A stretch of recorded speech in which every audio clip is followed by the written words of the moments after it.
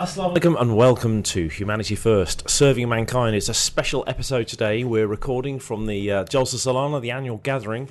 It's a very, very hot day today, so we've got a slightly lukewarm studio. And today I've got three distinguished guests. I've got Professor Nouri, who's representing the Southeast Asian world. He comes as a tremendous heart surgeon, has got a lot of experience around the world, so we'll speak to him in a bit. Azza Sadiq, who's an ENT doctor working in the Midlands, who's also serving as a doctor going out to Africa and also looking after our food bank projects in Warsaw. So he's got two hats there. And Fazal Ahmad, who's a notorious HF master of jack of all trades and master of many, I would say. So welcome, gentlemen, to this afternoon show. If I could start with Professor Nouri. So Southeast Asia is a large area. I know that we've met before, and I know you've got a lot of history of looking at heart surgery and stuff like that. But today, if we can, let's focus a little bit on some of the climate change. It's a very warm day today, so how sort of water projects and stuff like that you see, in some of those other countries. In the UK, we're struggling for water. Southeast Asia is too much water in tsunami, and then not enough in the summer. Yeah, I think thank you very much indeed. You're absolutely right. Climate change has had a lot of impact in the Southeast Asian countries. And we've had floods recently. Then we had drought, particularly in certain parts of Southeast Asia. And this climate change has having a lot of impact on the economics of various countries. The poor are getting poorer, and as a result, things are getting from bad to worse. In England, we see sort of water shortages. British people often go, "Oh my God, I've got to turn the hose pipe off. I've now got to water my lovely roses with a watering can." It's such a different subject. Fazal, you were talking about Sri Lanka earlier. Yeah. What would you say there when you've experienced some of these other countries? Do you see that on your travels? I know you've travelled quite a bit with Humanity First. Yeah, I mean, when we're looking at, for example, water boreholes and drilling boreholes, the number of times in the last decade now where you've drilled and then you're having to rebore because the water table is dropping. And, whilst many politicians and leaders were saying, well, we're not sure if climate change is real, they know it's real. They know it's real because they see the water table dropping, and then the frequency with which they're seeing droughts, floods, the intensity of the droughts and floods, just as Professor Saab was saying, it's growing.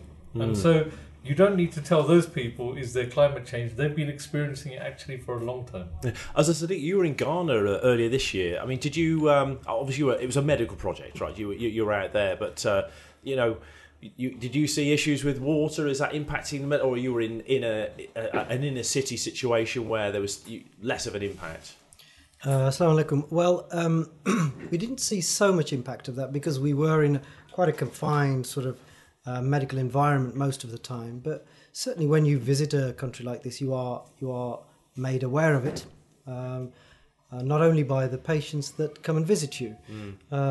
Certainly parts of Ghana, as you know, there is very significant poverty, and some of them depend largely on their crops to get a living. And so when there are periods of worsening drought, then it is very difficult for them. I have to say, watching Humanity First on social media, it's always lovely. I always have this impression of Africa being, warm and, sunny environment.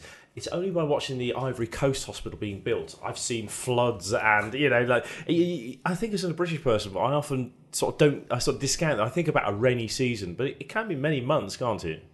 I was supposed to go to South Africa this month, but when they told me it's snowing, I thought I'll delay that until later this year. But all of sub-Saharan Africa has a wet season that lasts normally from May till September.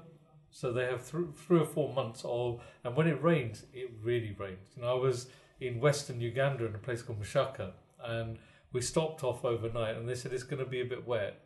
It flooded. It flooded to the extent that all of the electricity in the whole town was knocked out. It was dark, nothing was working. And, you were walking out, stepping out into huge puddles. And this was overnight. Yeah, and it's not like in the UK maybe we'd say that we can use grey water from it. We can collect rainfall.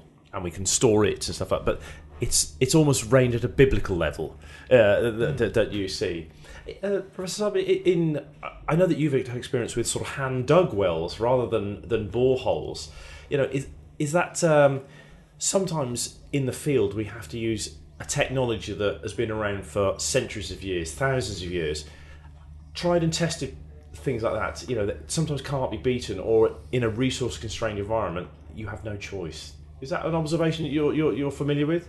Yeah, that's right. The traditional way of working by digging water wells is probably the best, because that is understood by the countryside and people who live there. Say, we not only cater to dig wells so that it should serve the inhabitants in that particular region, but the main source of income is the livestock. So that has to be taken care of as well. So it's the inhabitants of that particular village, and also an equal number of livestock which has to be, at least they should not go thirsty. Say.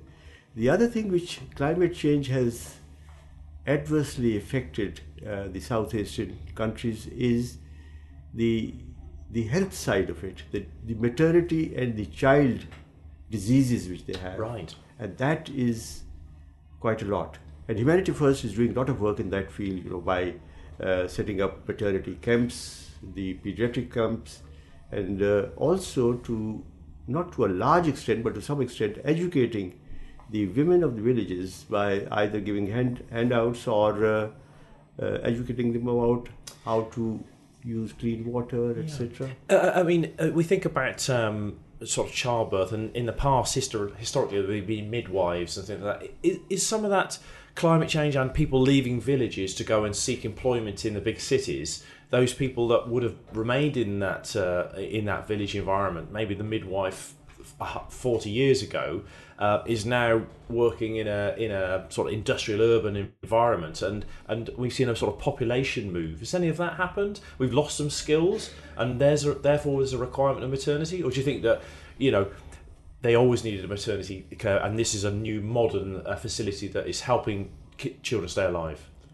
You're absolutely right. There's a lot of efflux of the so-called semi-trained health professionals from the villages, from the rural area, towards the urban area. So they are deprived of healthcare facilities, particularly with maternity and child health, they say.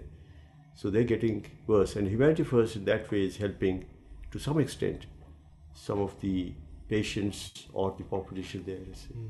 As a Sadiq, when you were in Ghana, what was your experience then as a hands-on medical person? You know, fresh from the NHS with resources and all that money splashing around and oodles of fancy gear. When you get to Ghana, what's the reality check? Well, I mean, it's very different, as you can imagine. It's a complete culture shock.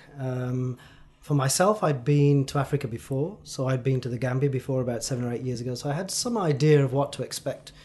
But we were taken to a part of Ghana, the Upper West area, where there is very significant poverty, and the healthcare resources are very constrained, very constrained. And so we had to work in an environment where we didn't have the things that we would expect as a minimum in a safe medical environment. So in an NHS hospital, we would have said, "I'm sorry, we'll have to stop here." You possibly wouldn't even have started in that. Yeah, I mean, certainly we have obviously certain standards of safety which we have to adhere to, and if we can't, then we can't move forward. There are very simple things like, you know, drip stands, syringe drivers, ECG machines, blood bottles, very simple things which we would take for granted in our own healthcare system, which sometimes are not even available there. So you really do need to try and think laterally as to how you're going to help in that sort of environment. And that is why we feel now the focus has moved away more from doing camps, as you alluded to earlier, to capacity building. Right. You know, and this is a process whereby we look to transfer knowledge, skills, protocols, ways of successfully building a healthcare system that we have used in the West, and transferring that knowledge to them. And hoping that they absorb it and they retain it. And I suppose that the situation, you end up becoming buddies. It's rather like you can have a pen pal as a child. You write to some sort of a foreign child and, you build a relationship. Here you've got a medical, okay, as Sadiq has gone now back to the UK, but you're available, with this modern technology. You could have a Zoom call with someone and say, look, I've got this terrible situation here. What would you advise? And is that one of the benefits then? Yeah, no, absolutely. I mean, you've touched on a very important point there. There's a couple of aspects to that. One is, I found personally, I think many of my colleagues have found, is that when you step into an environment like this, and you see what's going on, you see the need, you can never leave it. Your heart's always there, and you always then feel somehow committed to that environment. I have to continue to do something for them. You can't just break away, have a single visit, and then walk away from it. And I think most of my colleagues who've been with me have felt very much the same. And that's why what we try and do is spread the word, get people, colleagues, not only from our own community, but out with. Yeah. And that's why we try to spread the word of Humanity First and what they're doing and why they're doing it, because we find also that people out with the community, once they join us as colleagues, they're also then committed and they spread the word and they see the good work that we're doing and they contribute to evolving and developing that good work. It's funny actually, from the medical side, I know Dr. Hamad, he will take almost a 60-40. 60% of the people he will take away to, say Gambia or wherever he's going, will be outside of the Ahmadiyya Muslim Association and maybe first-time persons with Humanity First. And I think that's a very positive model to see. We are a melting pot here, and we are not that. People talk about bubbles and little, I'm in your NHS hospital, you'll have your little bubble and stuff like that. It's great to drag some of those people to, say, Ghana or out in the field. So you've, you talked earlier off air about some of the countries you visited. You're probably our most well-travelled. Your passport must be fuller than most. I've got 2 pages left. 2 pages left. Ethiopia then. That was one of the countries that I've not been too familiar with our work there. Is this explorative work or? So actually, I'm lucky that 2 years ago, and people would say it's a coincidence, but I got a new job 2 years ago as a result of my Humanity First experience. I'm now the global general manager of a business building hospitals in Africa and Asia. And therefore, it kind of dovetails in with what I'm doing in Humanity First. Now, in Ethiopia, we were deploying, they call it B monks and C monks. These are basic and, they're emergency obstetric and neonatal centres. They look after women and children. And in a rural setting, the reason this is so important is that often the roads are so bad, the distance to the nearest referral hospital might be 50 miles. Now 50 miles here, you're probably thinking 45 minutes, an hour in a car. There you might be talking about half a day. And honestly, if my wife's had 4 children, when their waters are breaking and you say, do you want to sit in the back of a bouncy cart for 5 hours to get to a referral hospital? It's never going to happen. So they tend to have the child at home or in the village. If they don't have access to proper water, sanitation, hygiene, you get complications, you get infection. If you've got postpartum hemorrhaging, you don't have the tools to handle that in that environment. So if I give you a recent example, we've just built a maternity centre in the Kampot region of southern Cambodia. And there, this sounds like Professor Noura's area, Southeast Asia. It is. So not only are we going to deal with maternity cases in the centre, but we're going to be training a number of midwives to then go out and do outreach and to, just as Professor Nouri said, to educate them on the benefits of having a birth with a professional care team. It's something the UN is trying to drive as well, and also, being able to do triage if you're starting to see complications, spot that early and maybe send them to a specialist centre. So this is, we have to remember that Humanity First is only part of a system. And if we think that we're handling everything within our centres, we're misguided. We often will do referrals to specialist centres. Right, we're going to take a little break there for a sip of water and go to a small break, and we'll be back in a few minutes. Assalamu alaikum and welcome back to Humanity First Serving Mankind, a special Jalsa Salana episode where we've got our three explorers around the world that have been doing good work. Now, we were just talking earlier about building hospitals. If we could now focus to education, it's a topic dear to all of us. Islam tells us we must, Rabbi Zidni Ilma, Lord educate me. So we're obliged to do education. So if I could talk to you about some of the progress that Humanity First has made around education. You can tell us, we've got some facts and figures there about our scorecard to date. So look, I think let's start off from the fact that there are millions of children not in education, not in school. And these are the rural children where the schools are too far away, or they get taken out to do the harvest and never go back. So we started off many years ago supporting existing schools with furniture, with books and other resources. Then we started to build our own. We've now alhamdulillah built 80 schools, and we're building more as we speak, and we're trying to make sure that they're good quality facilities. The schools have for example, toilets and hygiene so that girls stay in education, because what we see in countries like education is as soon as girls get to a certain age, if there aren't the hygiene facilities, they drop out. So we want to ensure that girls equally have access to the same education opportunities as boys. I know that it's also very dear to my heart, because both my sons went to Gambia, and my son taught some A-level maths at Gambia, and in fact that's what's got him his next job. And I would urge all of our listeners, we're always looking for donations to Humanity First in terms of monetary or perhaps helping in our food bank. But also, you can volunteer your time. I think that I would urge all parents of children, it's a fabulous thing to write in your CV that you've travelled out, and it's not always easy living in these countries, as we've talked earlier. In terms of education in Southeast Asia, Professor Nori, I mean, you educate people in your cardiac environment, but talking about schools, what is your experience and how do you find, is there a growing need, and does the modern world of technology help us or hinder us? Well, you're absolutely right that there's a lot of need for education, particularly in the rural setting of Southeast Asian countries.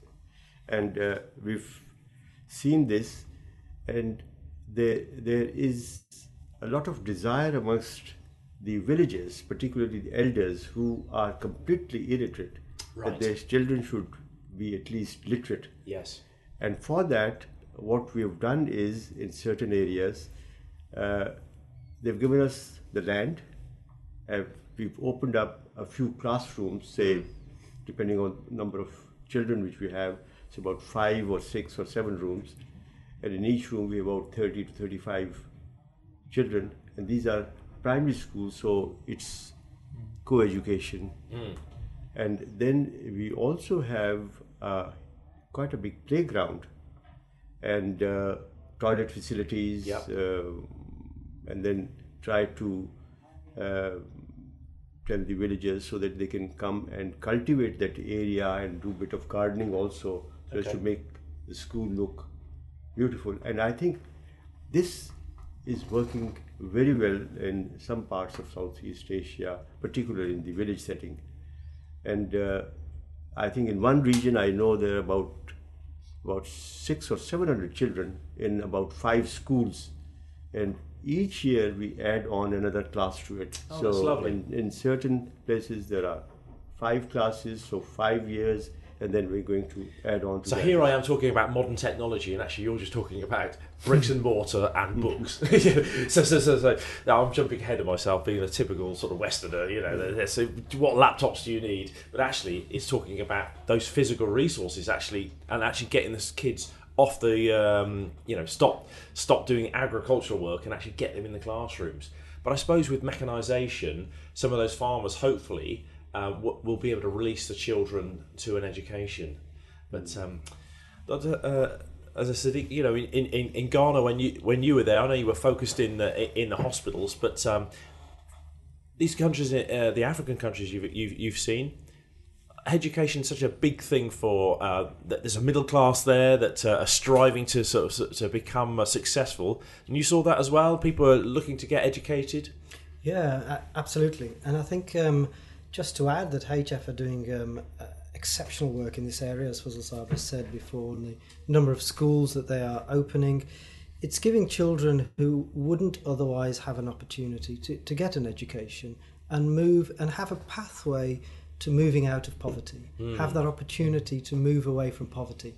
Whether that means just being educated to a level where they can earn a living and support their family, or whether it means getting an education to a much higher professional level where they can move to one of the bigger cities or even abroad and so on. So it's just giving them that opportunity, and HF is doing remarkable work in that.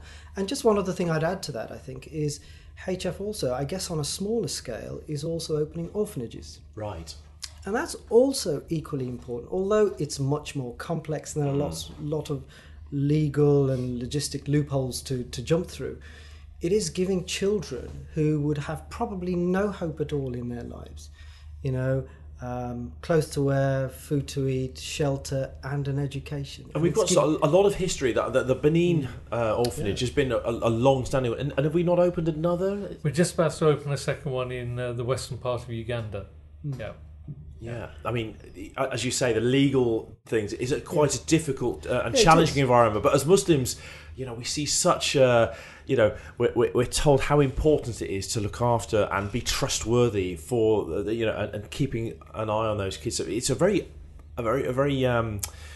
glamorous project in that regard. The spirituality of serving orphans is fabulous, but a little bit of a minefield. Yeah, I was very impressed with the work which Humanity First is doing in Benin. And we had a doctor from Germany and his wife who are taking care of the orphanage. And there are now about 50 children of all ages, by all ages up to the age of about 14, 15 years, say. And this small baby, 3 months of age, who had a very complex congenital heart disease. Right. And she couldn't breathe. And Humanity First Germany then paid all the cost to transport the child from Benin to a tertiary care facility. Yes.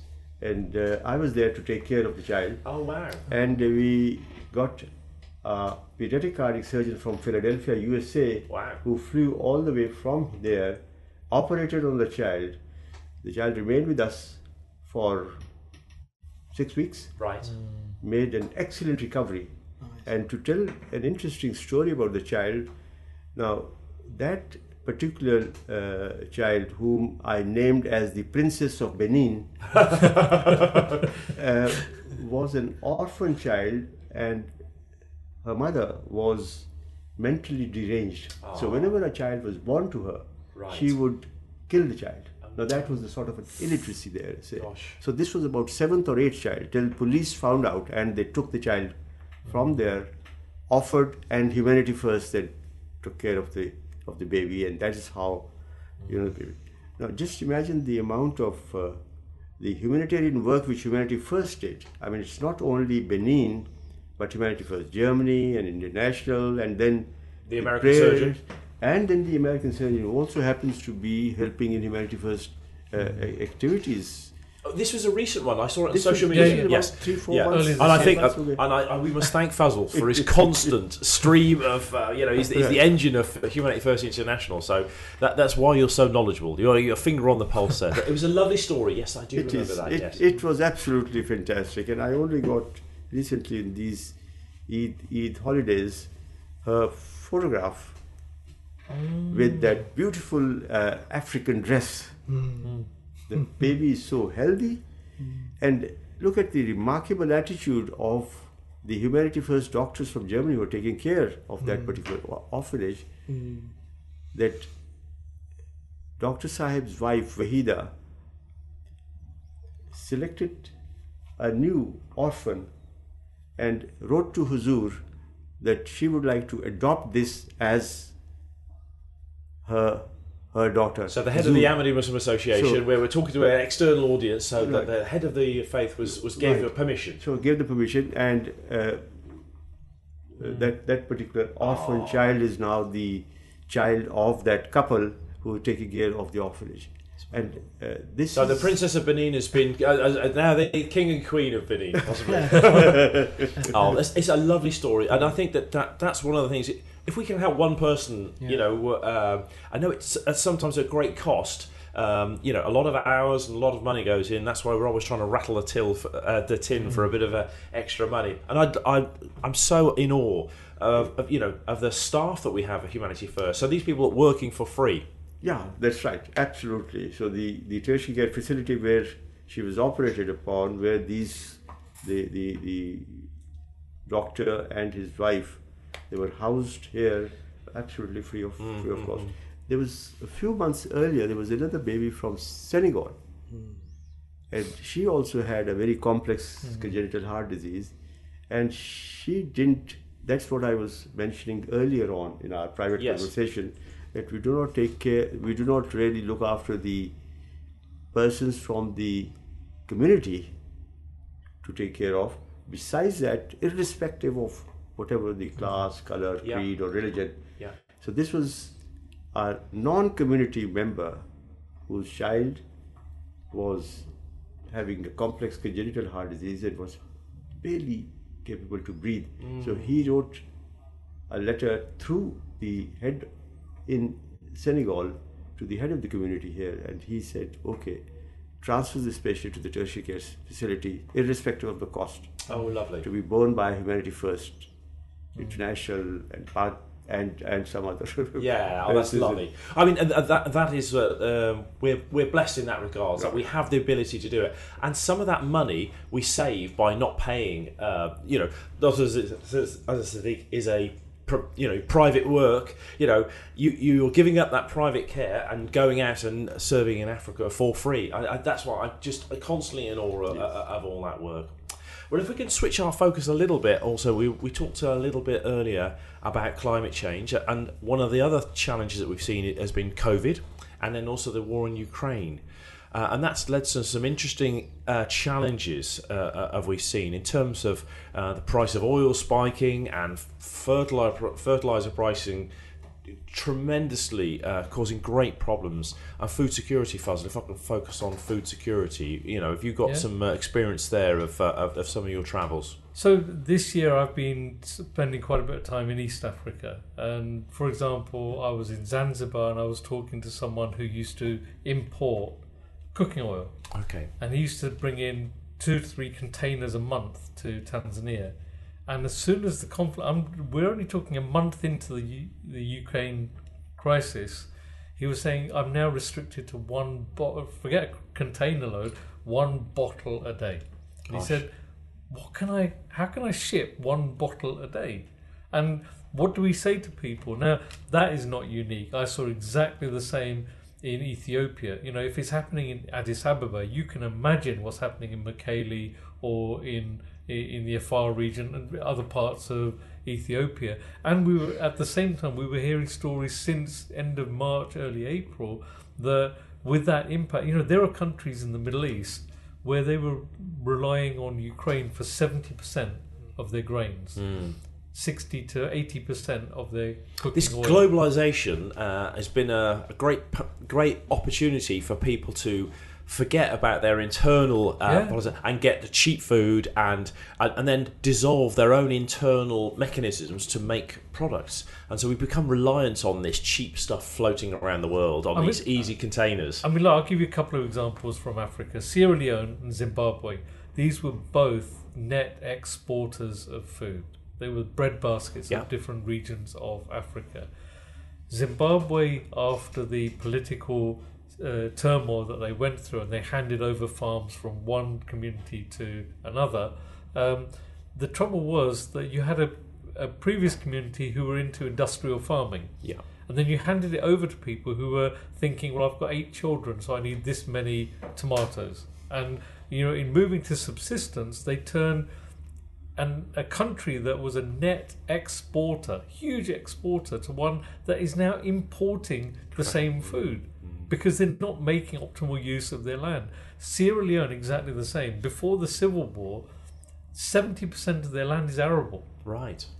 And yet now, here they are, they've got 70% arable land, they've got 50% youth unemployment, and yet they're not using the land for agriculture, they're importing basics, you know, and yet they can grow rice, they can grow groundnut, they can grow many of the staples, maize, in Sierra Leone, but they're not thinking that way yet. And that's where our challenge is, to not just do work, but to impart knowledge so that they do it themselves. Yeah, exactly. In terms of, you mentioned also about Sri Lanka, which is going through tremendous political issues, loss of government, and food strikes and real problems. Some decisions that were made as a climate change to try and stop using fertilizer have led to these problems. I think that, do we need to reconsider some of those policies at a government level? And is there anything a wee charity like us can do? Well, you touched on it earlier. You said that we kind of forgot that we can grow things locally and our local supply chain. In Sri Lanka, this was actually more to do with the COVID impact and the fact that there weren't tourists coming to Sri Lanka. Therefore, they were running out of foreign currency. Yeah. They couldn't afford foreign fertilizer, so especially when fertilizer doubled in price. So they asked people to suddenly switch to local organic fertilizer, and it decimated their crops. Yeah. Now they've asked them to go back to, they're starting to try and import, but they don't have the foreign exchange. Yeah. I mean, the markets, unfortunately, is an unruly beast. I know that container prices are now back to where they were pre-COVID. So there's been a tremendous spike which disrupted everything. I mean, and we have lived through some challenging times as a result of some of that. I mean, as a Sadiq, if I can talk to you about our food security, obviously you run our. Not only do you do ear, nose, and throat stuff around the world, but you're also running the Walsall Food Bank. Yes, that's right. Yes. Yes, so we did a needs assessment in our town because there's poverty everywhere, and as has been alluded to earlier, all communities are going through difficult times, and there are pockets of poverty. If you look around you, there are pockets of poverty in every community. You will always find them, and certainly in our town there were definite areas of poverty. And so I spoke to our lead for Humanity First UK with an idea of maybe thinking to do something to help these people. And one thing led to another, and eventually we opened this food bank. And we have seen the numbers just rocket over the last year. We've been open for about a year, and the numbers have probably trebled, quadrupled. And every week we are getting new people coming through, new families coming through. People just saying, well, we can't, during these summer holidays, we can't feed our children. We just need help. Or they're saying, well, I've got 3 weeks till my next paycheck and I've run out. I've got nothing else. Gosh. I need some food. So these are heart-wrenching stories on your own doorstep here in the UK, in this first world. So it is happening here. And if you look around you, you will find these people in these communities. So it's just one small step, I suppose, that Humanity UK are trying to do in order to address this fairly big problem here in the United Kingdom. And so, listeners to Voice of Islam, I mean, if you're in the Walsall area and you've got some perishable, non-perishable food, and also you need volunteers to man the stall. Yeah. So anybody who would like to get involved, certainly contact Humanity First, particularly people who live in the local area, the West Midlands area. We're very happy to have volunteers from all backgrounds, and particularly those who can contribute non-perishable foods of any sort. Very valuable. You will feed families. And as a UK DAB station, we also a shout out to our friends in West Mirfield, in the Yorkshire guys the guys and girls that run that operation. So again, we've got 2 fabulous food banks in the UK. Again, desperate for non-perishable goods. They actually have an allotment as well. They're growing some vegetables as well. So, but not everyone needs vegetables. I think that as I've seen at the Jalsa Salana, the vegetables aren't always on the top of people's lists. But anyway, I think and food security in the Southeast Asia is that obviously a concern. If you've got floods, then your crops get wiped out. Yes, it's a huge problem. I think that is where Dr. Saab has mentioned.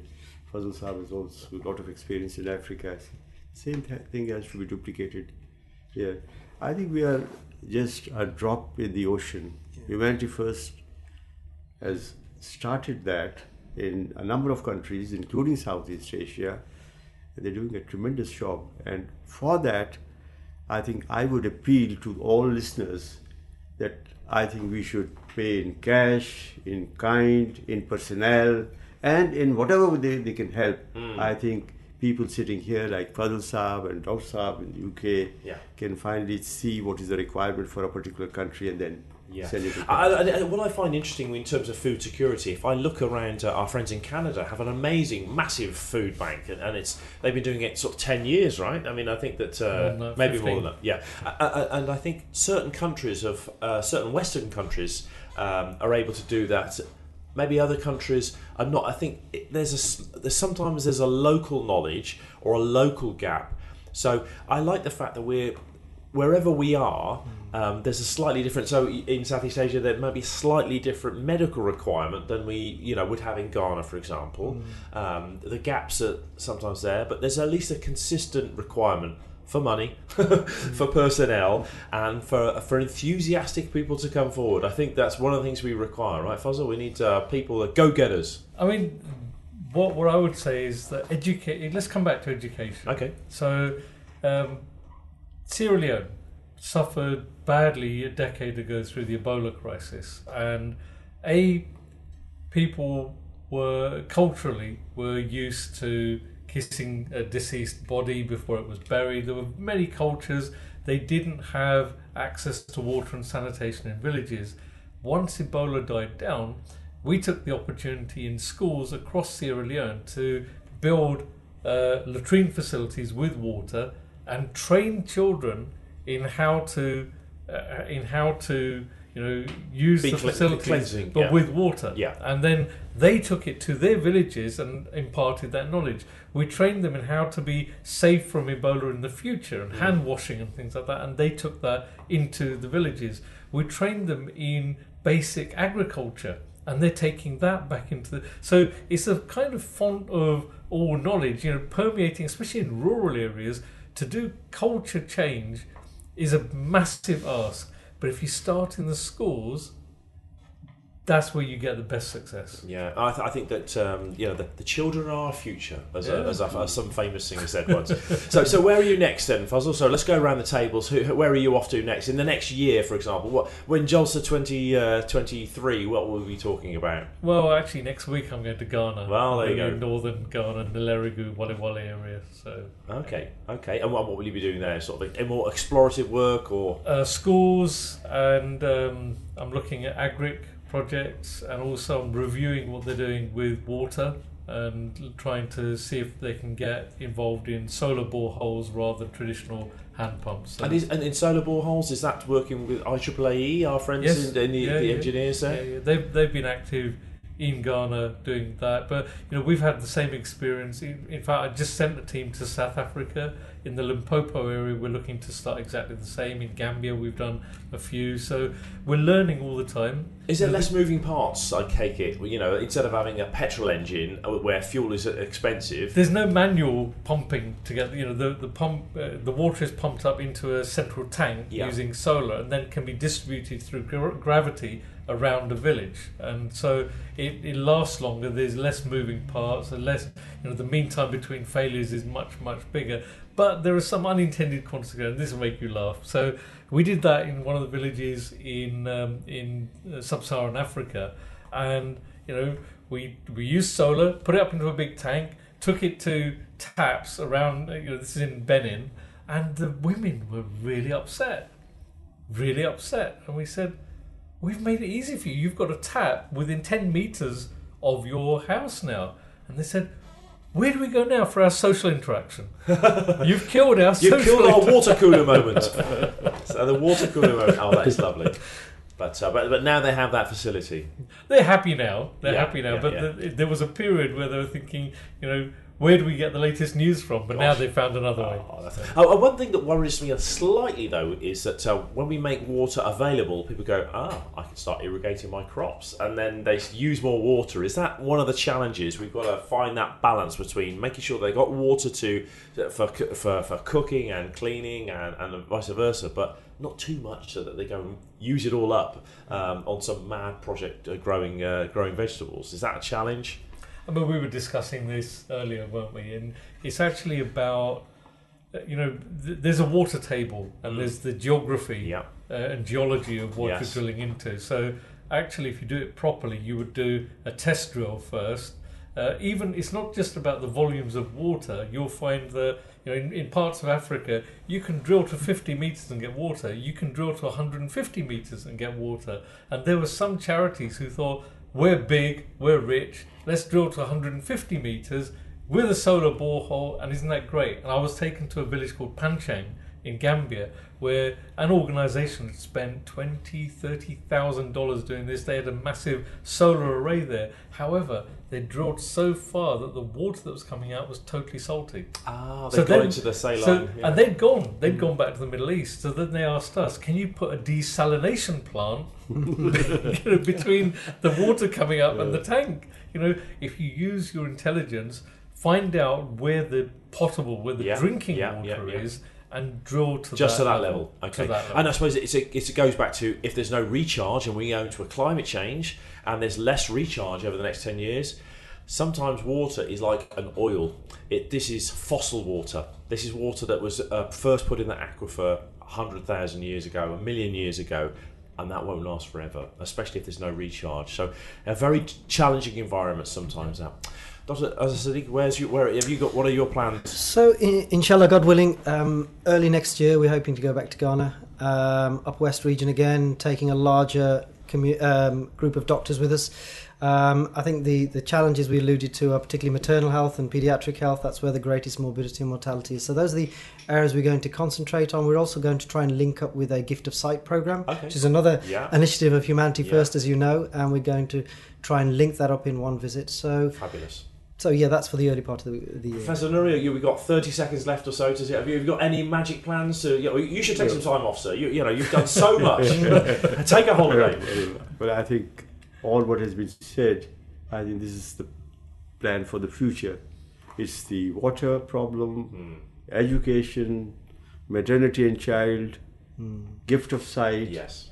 I think we've got a lot on our plate. We must stop the show now and get on with some more work. I think that's the only way to fix this.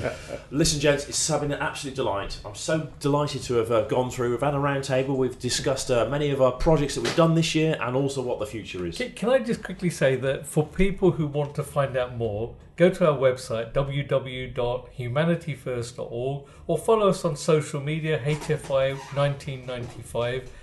Go get involved, volunteer, donate. The individual donors are the lifeblood of our charity. We don't get funds from governments or from anywhere else. So, your £5, your £10 is going to make a massive difference. Goes a long way. Yeah. Well, thank you very much for tuning into Voice of Islam today. This was Humanity First, Serving Mankind. Join us again soon for another episode.